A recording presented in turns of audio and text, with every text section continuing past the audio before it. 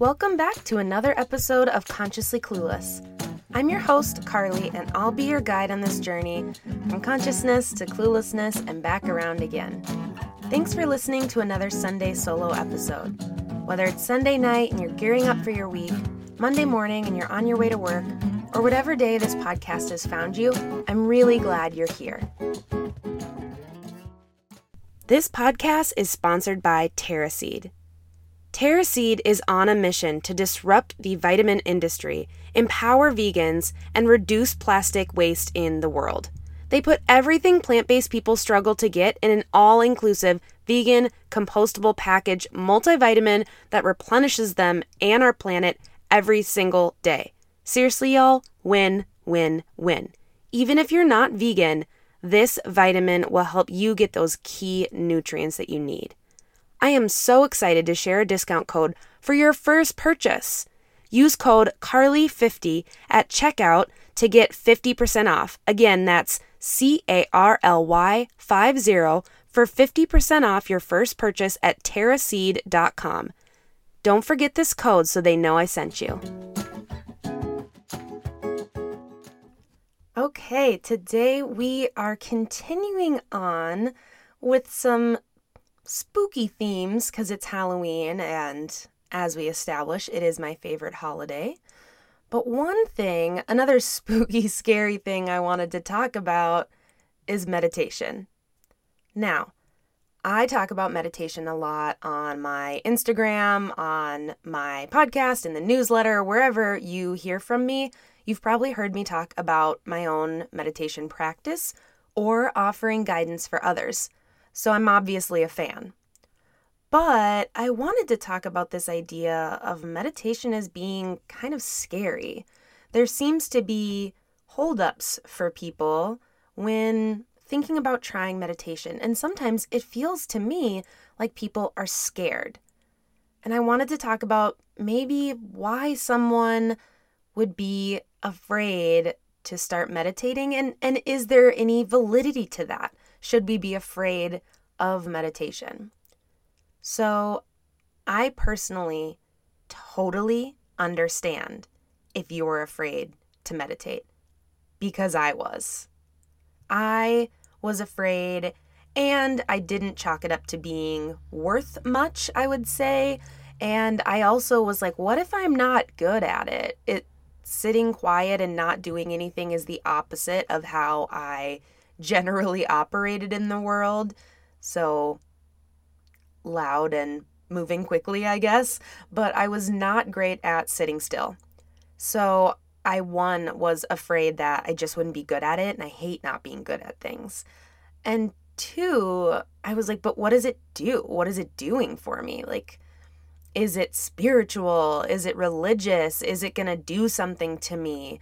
And it can be spiritual. For some people, it's religious, and it is going to do stuff for you. So why are people afraid of meditation? Or what is the fear around that? Well, sometimes it's really valid because, well, of course it's always valid, but sometimes that may be coming from a place of experiencing it once and maybe feeling something or getting tapped in a way that was scary.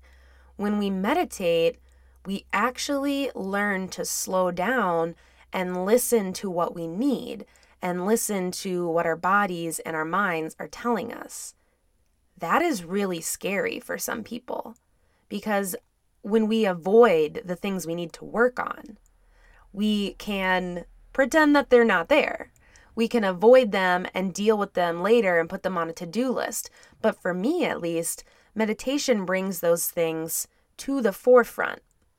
It makes me have to see the things I've been avoiding.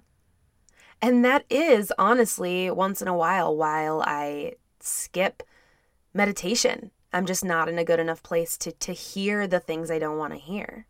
But for the most part, it leads to me knowing more. And I love to learn.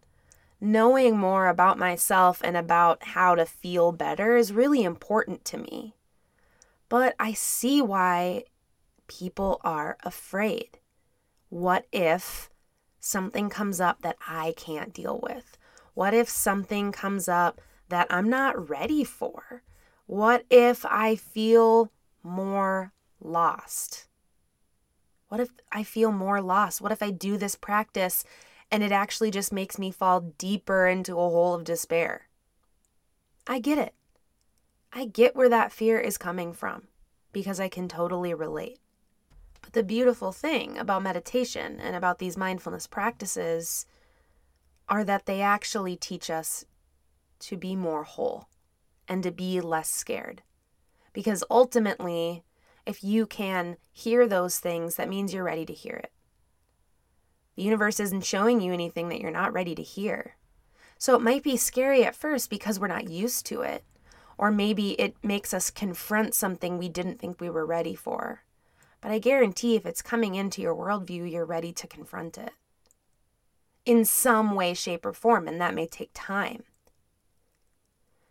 There have been times when I am meditating where past trauma has come up. And I know that there is a fear for people who have survived any level of trauma that may happen. In a past life, I worked as an advocate for survivors of sexual assault and dating violence. And being quiet, turning the TV off, falling asleep, anything that could leave them alone with their thoughts was scary. And specifically tapping into your body, this thing that maybe you feel like has betrayed you in the past and you don't really trust. It can be scary to think about tapping into that, and what if things come back up?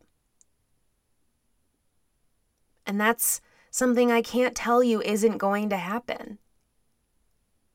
But when it does for me, I now have done the work to have the tools to be able to use it and to process it and to feel better about it. And now when it comes up, I can move through it in such a different way because of practice, because of practicing meditating and practicing connecting more to myself, whether it's my mind or my body. So meditation can be scary.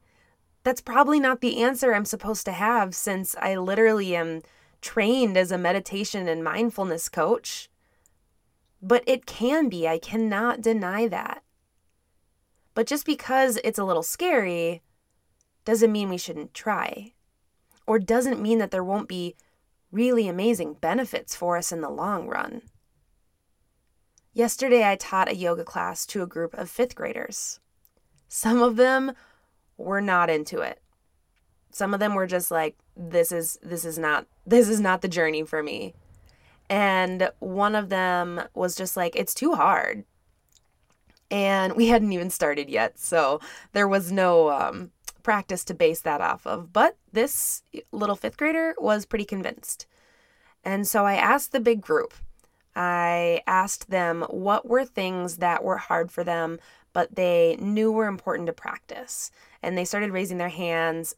Math was the one that came up the most, which I totally relate to, and science and a few other subjects that were hard for particular students. And I asked them why they kept trying.